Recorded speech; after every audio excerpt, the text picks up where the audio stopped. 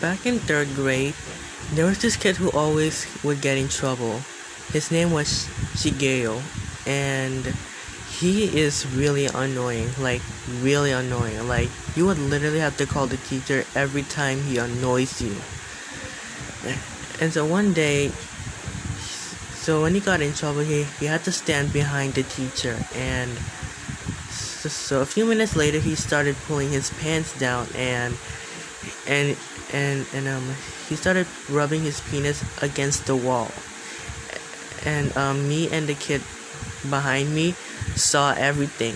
We were very disgusted.